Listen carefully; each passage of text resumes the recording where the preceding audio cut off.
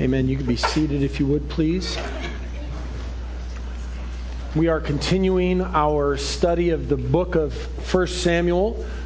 If you're joining us for the first time today, either online or here in the room, this is what we do at Faith and Victory Church. We preach the Bible.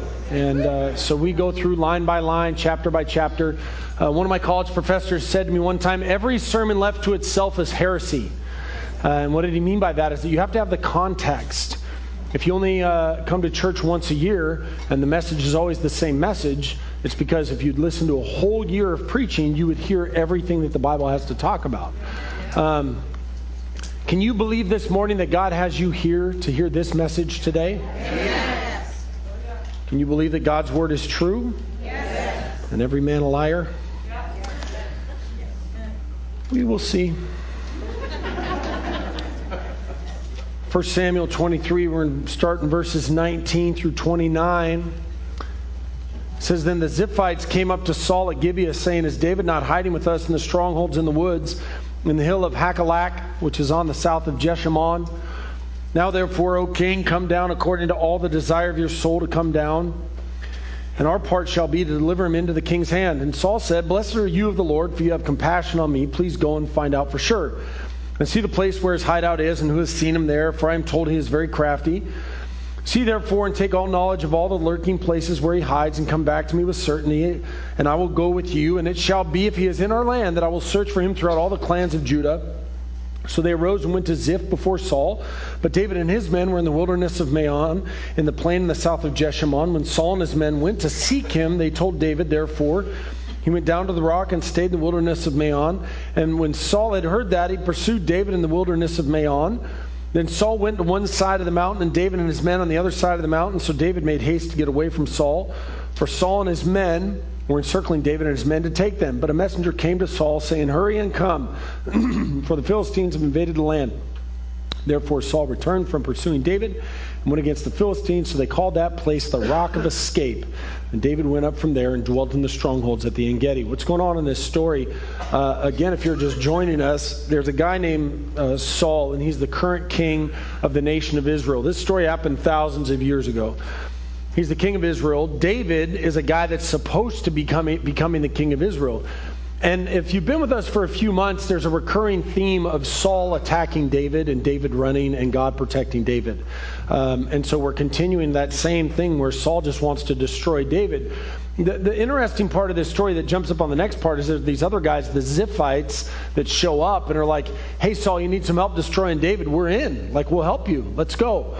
We'll be a part of you destroying David. And then a messenger goes to Saul. Saul goes after David. David hides near the En-Gedi. And once again, Saul doesn't get him. And so there's really three hearts in this story today, and the title of the sermon is Three Hearts. And the reason why we titled it that is because there's three different hearts here. You got the Ziphite heart, you got the Saul heart, you got the David heart. What we're going to do this morning is we're going to look at those three hearts, and what I want you to be challenged with is which heart are you and which heart do you want to be? You're probably going to figure it out even before I start that the Ziphite heart and the Saul heart is not the heart that you want to have. Probably the David heart. So you kind of have to roll with it and wait till we get to the end. It's going to be fun getting there. Amen. But during this process, my prayer would be that you would be honest before God and check your own heart and see if there's things in there that aren't of Him that need to be removed. So let's get into the first heart. The first heart that we're going to talk about this morning is the Ziphite heart. The Ziphite heart. These Ziphites were descendants of Judah. Now, in Israel, there's 12 tribes of Judah, 12 tribes of Israel, one of the tribes being Judah. The Ziphites were the tribe of Judah. Who else was the tribe of Judah? David. So the beginning of this story already kind of gets some raised eyebrows because these Ziphites were of the same tribe of David, yet they turn on David and say to Saul, like, hey, you need some help destroying one of our own? We'd love to help. So they show up to Saul and say, hey man, whatever we can do to help destroy David, we're in for a penny, in for a pound. We'll help for whatever we can do to be able to destroy our own people. There's three things that characterize this Ziphite heart. And then the first one is that a Ziphite betrays his own tribe. They were already of the tribe of Judah. These are David's people. David was of the tribe of Judah. The Ziphites were the tribe of Judah. And they're called Ziphites because they come from Ziph, right? And these guys turn on David. And that's the heart of a Ziphite. A Ziphite will turn on their own people. It says in verse 19, and the Ziphites came up to Saul at Gibeah, saying, is David not hiding with us in the strongholds in the woods and the hills, which is on the south side? Now therefore, O king, come down according to all the desire of your soul to come down, and our part shall be to deliver them into the king's hand. Now, what the Bible doesn't say, which I'm very curious of, is what was the problem that the Ziphites had with David? They don't seem to have any problems. They don't seem to have any beef. But the Ziphites volunteer and say, hey, even though we don't have a problem with David, we want to get in good with you. And so we're going to turn in our own guy, someone that's part of our own tribe, somebody that's part of our own family. We're going to turn him over to you so that he could be destroyed. I would guess they wanted the adoration of Saul. I would guess they wanted to be part of his plan. They saw it as a power move to say, well, if we give up David, then we can not be destroyed by Saul, and then we can be on his good side. They don't have a love for truth, though, because the truth is that this is not of God. The Bible says this in Proverbs 16:28, a perverse man sows strife, and a whisperer separates the best of friends. This spirit is so prevalent in the church and in today's world that people love to create problems with other people. For some people, I don't understand it, because to some people, it's like a pastime for them to create drama in their own families and create drama in the church. They love to create drama at work, too. Like if you're in any sort of work environment, there are people that just love to create problems. I don't get it. Here's the second part of a Ziphite heart, is that a Ziphite is selfish at the expense of others. And this is the key component of a Ziphite heart, is selfishness. It turns on others for their own benefit. So they arose and went to Ziph before Saul. They don't care who's hurt. Why? Because they're self-serving. David is their own tribe, but they feel they have much to gain from turning on their own. Ninth commandment, Exodus 20:16, you shall not bear false witness against your neighbor. The true heart of a Ziphite is that they do not really care about God or his plans, because they care about themselves. You can't simultaneously, excuse me, you can't simultaneously care about God and your own plans at the same time. Those two things are mutually exclusive. You either care about God's plans or you care about your own plans. So they don't care about God's plans. They weren't of Yahweh. They're going to turn on David. But what had David done? David was seeking after God. David was honoring God. David never turned on Saul because he wanted to honor God. But these guys don't even see that. And they say, even though you're being an honorable man, David, we're going to turn you over to the dishonorable. What does it mean to you? Do you have a heart of a Ziphite? Do you sow discord and betray your own tribe? Are you self-serving? I want to show you this in Proverbs. In Proverbs chapter 6. This is really good. In Proverbs chapter 6, we serve a God that is loving, but we serve a God that hates some things. It's very interesting to me when people say, oh, well, God is a God of love and there's nothing to do with God that has to do with hate. Typically people that say that are people that read bumper stickers instead of their Bibles. Sometimes people say, man, why do you talk about this kind of stuff in church? Because we're a growing church that constantly is getting new people. And people come in with these false ideas that they learn from television instead of what they learn from the Bible. There's not just one thing that God hates. This part actually talks about 6 things that God hates. Verse 16, these 6 things the Lord hates, yes, 7, excuse me, are an abomination to him. A proud look, a lying tongue, hands that shed innocent blood, a heart that devises wicked plans, feet that are swift in running to evil, a false witness who speaks lies, and one who sows discord among the brethren. God hates those things. He doesn't look down on those and like, oh, I love that. It's so great. No, there's actually things that God hates. There's things that God doesn't agree with, that he detests, that are an abomination to him. Now, the Ziphites are pretty close to being 7 for 7 on this thing. I don't know what they were looking like, but they're having lying tongues. They're hands that shed innocent blood. They're devising wicked plans. They're swift to running to evil. They're a false witness who speaks lies. And they're sowing discord amongst the brethren. This is a very subtle approach of the devil to split relationships in churches and families. If you look at the problems within your family unit, either your small family unit, your extended family unit, usually the seeds of discord and strife were sown somewhere in there. People are unwilling to forgive, people are unwilling to love, and then now families are split and they don't talk to anybody. Happens at work. People say, I don't want to work with so-and-so, or I don't want to be at the same team on so-and-so. And then people bring that into the church. The biggest problem in the church is typically either unsaved people inside of the church that are sowing discord, or saved people that have given themselves over to the devil and now being used as a tool by him. What happens is these are personally frustrated people that won't fix their issues and use their hatred of others as a diversion to their problems. Get promoted at work, the person that didn't get promoted wants to destroy you. It's funny, the boss's pet is usually the one that works the hardest. And people say, oh, he's a pet of the boss. He ain't the pet. She's working harder than everybody else, and you're upset because you're unwilling to work hard. So now you've got to go and destroy her before the boss to make yourself look good because you're unwilling to work hard for the job you're being paid for. Unwilling to face their own nastiness. It's easier, and I get it, to destroy others than to face the realities of your own brokenness. These Ziphite hearts unify in their disdain for others, and they form alliances to hide from their sinful heart. I'm just baffled by people that live their lives this way. What do they really sit and think about? Because when me and my wife sit and talk, we're never like trying to decide who we're going to destroy next. Like, all right, so we destroyed their lives. Who's next on our list? All right, we're going to get with these people, turn them against this person, maybe tell them some good lies or something about them that somebody's shared with us in confidence, and then we can create this thing we can just sit back and watch. Dude, when I'm alone with my wife and I'm talking, I talk to her about the brokenness of my own heart, the things that the Holy Spirit's revealed to me that I have to work on.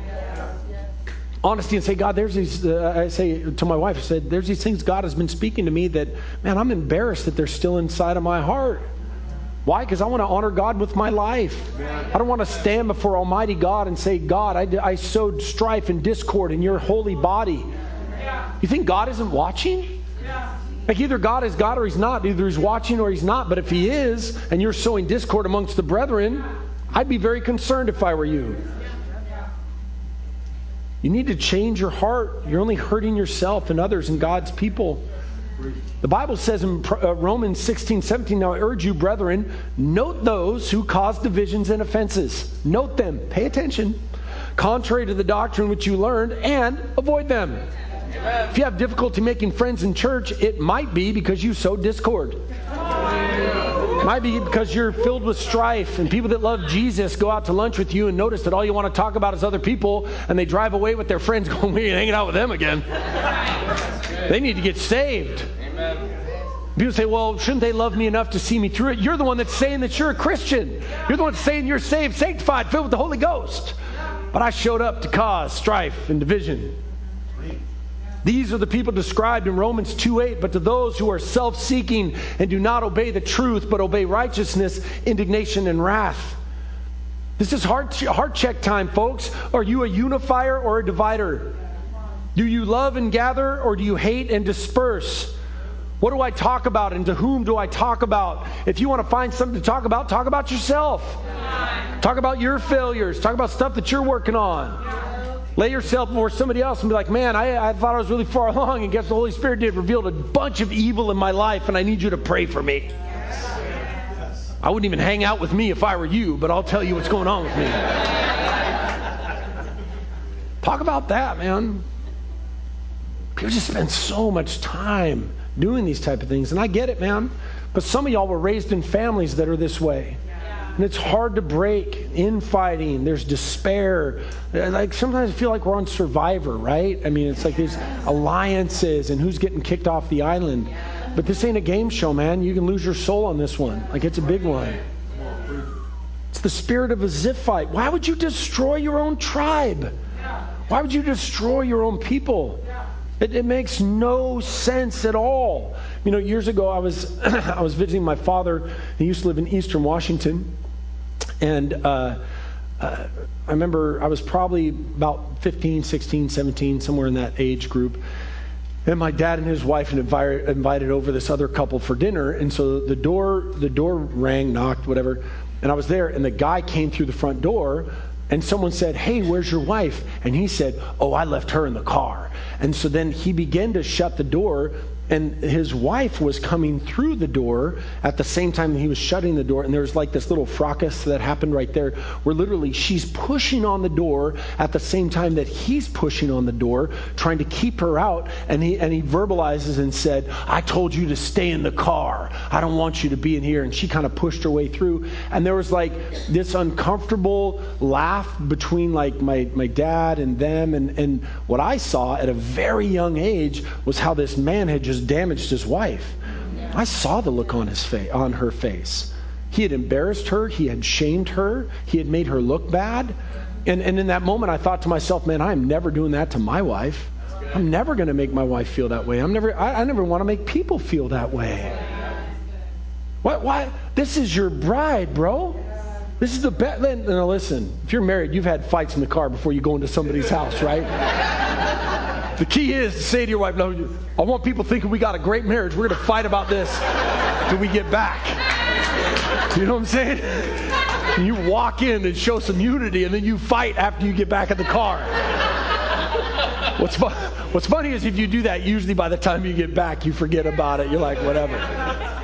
But why would you destroy your own spouse? Why would you destroy your own bride? I speak to you a great mystery, but I'm speaking of Christ and his church. Next heart is the heart of Saul. You're gonna wish we was back talking about the Ziphites. As if the heart of the Ziphite wasn't enough, the heart of Saul was even worse than the Ziphites. The Ziphites are the antagonists in this story against David, but watch this. Saul goes so far to see the Ziphites that turn on David, the Ziphites that are self-seeking, the Ziphites that aren't of God. Saul stands there, looks at the Ziphites and says, "You're blessed. You're of God. God is blessing you in your sin. God is rejoicing in your sin." And Saul said, "Blessed are you of the Lord, for you have compassion on me. Please go and find out for sure and see the place where his hideout is and who has seen him there, for I am told he is very crafty." What? How do you go from being king of Israel to now looking at other people's sin and saying, "You're blessed of God"? Whew, I was in sin. You joined me in my sin. You've even taken it a step further. You're blessed. You're blessed. You're of God. God is using your sin. God celebrates your sin. God loves your sin. Wouldn't it be interesting if we lived in a time where kings celebrated pride of sin in the streets? Wouldn't that be interesting? What level of spiritual depravity would you be at to now be praising evil?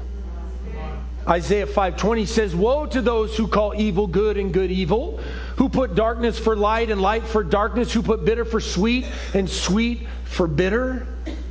Folks, this is not of God. The Ziphites are not of God. They are wrong. They are sinful. They need to stop. They need to change their ways.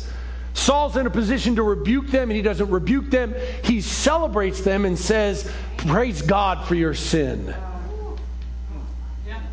The heart of Saul is depraved and wicked.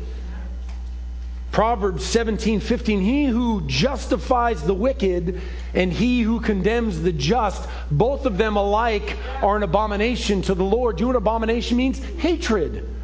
God hates it when you justify the wicked and when you attack the just. God hates both of those things. This is why it perplexes me when people say God doesn't hate anything. It's false, man. The word abomination means hatred. God hates many things, specifically sin he hates. Amen. He hates it. He hates it in every way, shape, or form. Malachi 2:17 says this, You have wearied the Lord with your words, yet you say, in what way have we wearied him? In that you say, everyone who does evil is good in the sight of the Lord, and he delights in them. Or where's the God of justice? Wouldn't it be interesting if we lived in a time where people celebrated sin and evil? You are good in the sight of the Lord, and he delights in your sin. He delights in your sin. You know, people that attend this church for a while will say things like, man, you talk about sin too much. I say, you know what, man? I just read the Bible, and it's very clear that it's a big theme in the Bible. It's kind of in there. Like it's kind of, if you kind of start in the beginning in Genesis and you kind of read through to the end of Revelation, there's a lot that talks about how much God doesn't want us to sin. And people say, well, why do you talk about it? Because I love God. And I want to present to him a holy, blameless church. And I love you. I love you enough to challenge you and to get you. I love you enough that I'm willing to have you not like me when I preach the truth to you. That's how much I love you. So much that I'm going to preach the truth to you. And if you don't like me, I'm fine with it. Because I care more about what God thinks about me than what you think about me. Do you know who gets tired of hearing about sin? Sinners. Do you know who gets tired of learning about submission? The rebellious. Do you know who gets tired of hearing about sermons about being loving? The unloving. Do you know who gets tired of hearing about forgiveness? People that hold grudges. Do you know who gets tired of sermons about generosity? The stingy. Growing churches must address sin. We're not like in North Dakota and it's the same 50 people every week. You guys would be like, we heard this last week. We're a growing church. We get 10 to 30 visitors every single week. A lot of them don't come back because they don't want to hear the truth, but I'm fine with that. What does it mean to you? Do you celebrate sin? Do you call it blessed when others come to you actively sinning? Do you jump on the gossip train and join in the discord? Do you see sin and do you accept it? Or do you challenge it and say, man, this is not of God. I'm not going to have anything to do with this. I want to honor God with my life. I don't want to even be privy to your evil. Get away from me. Why? Because you would rather have friends than to tell people they're walking in sin. Oh, our kids really get along well together. I'd hate to lose them as a friend. So you just want to join in their discord? You want to join in their strife? You know, in 2 Timothy chapter 3, verse 1 and 5, it says, but know this, that in the last days perilous times will come. For men will be lovers of themselves, lovers of money, boasters, proud, blasphemers, disobedient to parents, unthankful, unholy, unloving, unforgiving, slanderers, without self-control, brutal, despisers of good, traitors, headstrong, haughty, lovers of pleasure rather than lovers of God, having a form of godliness but denying its power. And from such people turn away. There's none of you, I would hope, that would celebrate somebody who's a lover of money, a boaster, a proud, a blasphemer. Nobody would celebrate disobedience to parents. Amen. All the parents like, amen, pastor, tell them. Looking at your kids in the church like, that's for you. Luke 16:15, he said to them, you are those who justify yourselves before men, but God knows your hearts. For what is highly esteemed amongst men is an abomination to the Lord. It's an abomination in the sight of God. What do you esteem in your life? What do you hold and defend in your heart and action? What do you allow other people to do around you that is sin? You see sin and celebrate it as blessed, or do you mourn? Because sin is sin. And I get it, man. Like, we live in a world that all manner of sin is celebrated. We literally are living in times where people call day night and night day.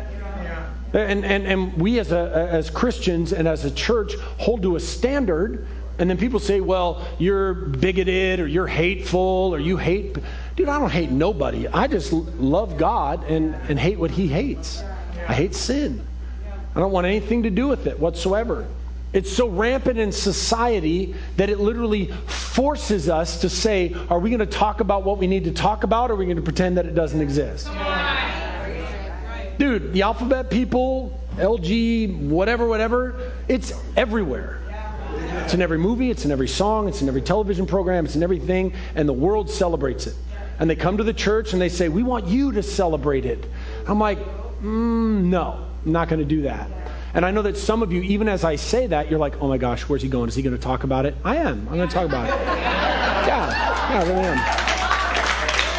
And the reason why I'm going to talk about it is this, is that some of you are afraid to say, like, this sexual sin is wrong. That's right. Because you want to have friends. You want everybody to love you and everybody to think you're awesome with a side of fries. You're afraid to tell people, like, hey, your fornication is wrong. If you're having sex outside of marriage, you are an abomination and God hates it. Yeah. All sexual, if it's not a man and a woman that are married, everything else is wrong. And you would say, like, okay, well, it's okay. And why does Matt have to be so judgmental? Watch this, okay? 99.9999% of you would not for a moment accept if I was just walking out who I am, and this is not me, but if I was, and I'm not, but if it was, the B in the alphabet can only be walked out one way. B means bye, right? None of you would allow me to bring a man in, sit him in the front row next to my wife, and stand and then preach a sermon, and he's sitting there next to Crystal going, amen, that's good. None of you would do that. Nobody. You would say, that's an abomination. You wouldn't even come back to church next week. But I stand in the church and I say, only a man and a woman is of God and nothing else. People say, why is he so filled with hate? I'm not filled with hate. I'm filled with God's holy, righteous standard for this world. And it touches everything. We are Christ's bride. He is the bridegroom, man, woman. He's coming back for a bride. You take those two things away, and all of a sudden the church has no value. And luckily, legally, now I can still talk about it. I don't know if that day is coming. Probably is. But I'm fine with it. I'm just going to stand before God and answer for what I do. And I'd rather answer to God. And the Bible makes it like in 1 Corinthians chapter 5. Let me show you a real world example of this. In 1 Corinthians chapter 5, the Corinthian church had a problem with sexual immorality.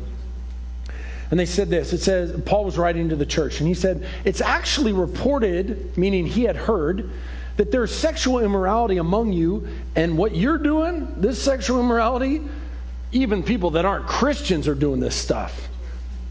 That a man has his father's wife, and you are puffed up, you're proud, and have not rather mourned that he who has done this deed might be taken away from among you. For indeed, as I was absent in body and present in spirit, I've already judged, as though I was present, him who has so done the deed in the name of the Lord Jesus Christ. They were pleased. The Corinthian church was pleased. We can never allow ourselves to have a heart of Saul. And we talk about sexual immorality. Why? Because it's prevalent in society. It's big. But it goes even farther than that. Gossip, envy, strife, discord, hatred, dissensions. All of those things are equally as detestable before God. So you can't stand on your spiritual high horse and be like, well, there's no sexual immorality in my life, but I'm filled with greed, envy, discord, and strife amongst my brethren. And somehow God looks at me and goes, way to keep your pants on. Like, no. God hates that just as much. It's just as detestable in the eyes of God. And we need to check ourselves. We need to say, God, remove those things inside of me that is not of you. Malachi 3:15, so now we call the proud blessed. For those who do wickedness are raised up. They even tempt God and go free. 1 Corinthians chapter 6. Let's just stay in there for a minute. Remember, we're going to get to David. We're going to leave you strong, okay? Don't worry. 1 Corinthians chapter 6. Verse 8.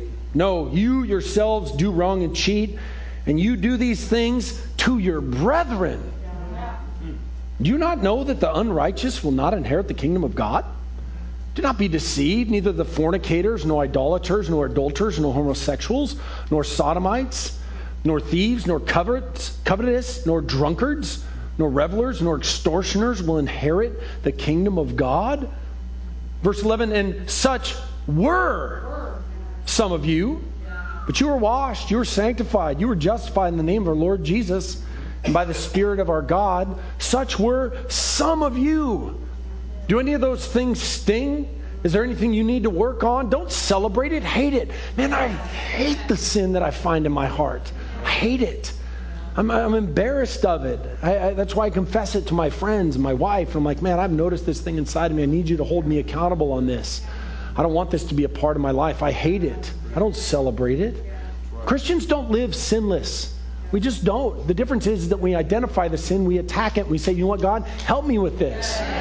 Don't get just because I'm sitting up here railing like, that guy must think he's better than. I don't think I'm better than nobody, man. I'm navel lint. Okay, I'm at best a filthy rag or a pile of steaming dung. Like, that's it. I don't think I'm better than anybody else. I just love you enough to talk about it so that we can get to glory together. Amen. Now let's get into the good part. All right, the heart of David. Heart of David. So we're pretty clear we don't want to be a Ziphite.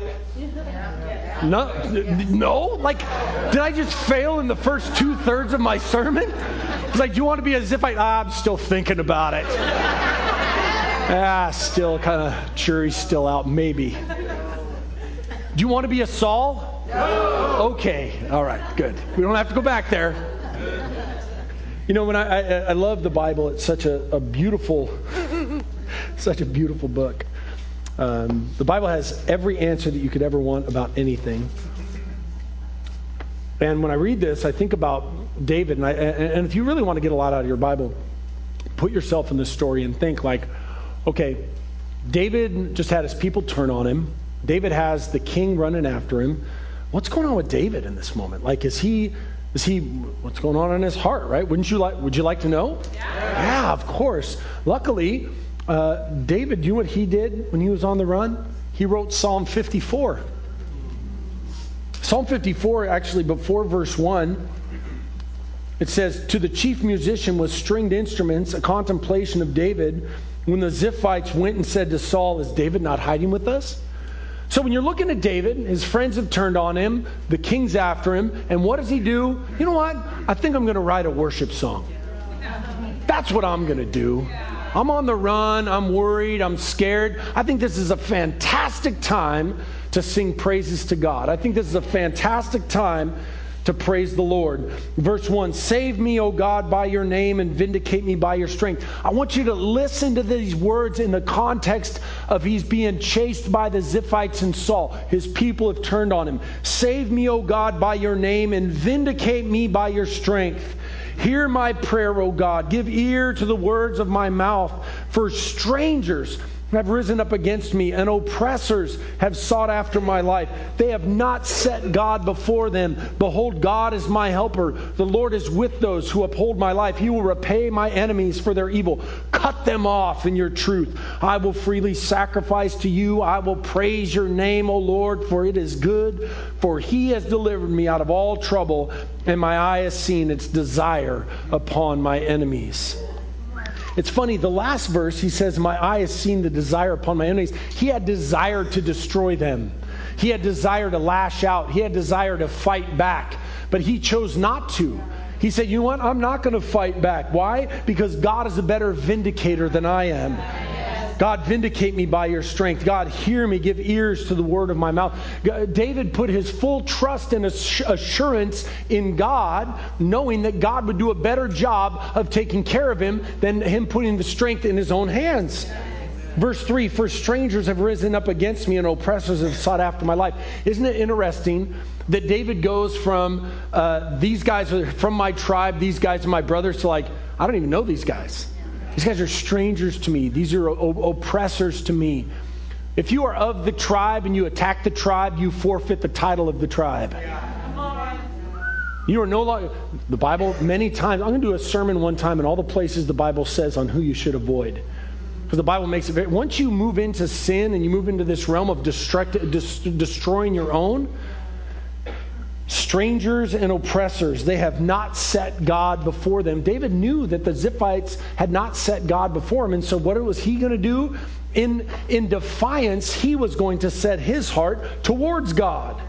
He was going to trust in his protection. Behold, God is my helper. The Lord is with those who uphold my life. He will repay my enemies for their evil. Cut them off in your truth. And so what does he do in verse 6? I will freely sacrifice to you. I will praise your name, O Lord, for it is good. I love this. Still kind of is part of the sermon that Pastor Jay did a few weeks ago with good. Man, if you missed that one, you got to listen to it. It was a banger. It was really good. And Paul and Silas are in prison. What do? Praise God. Amen. David's on the run. What does he do? Praise God.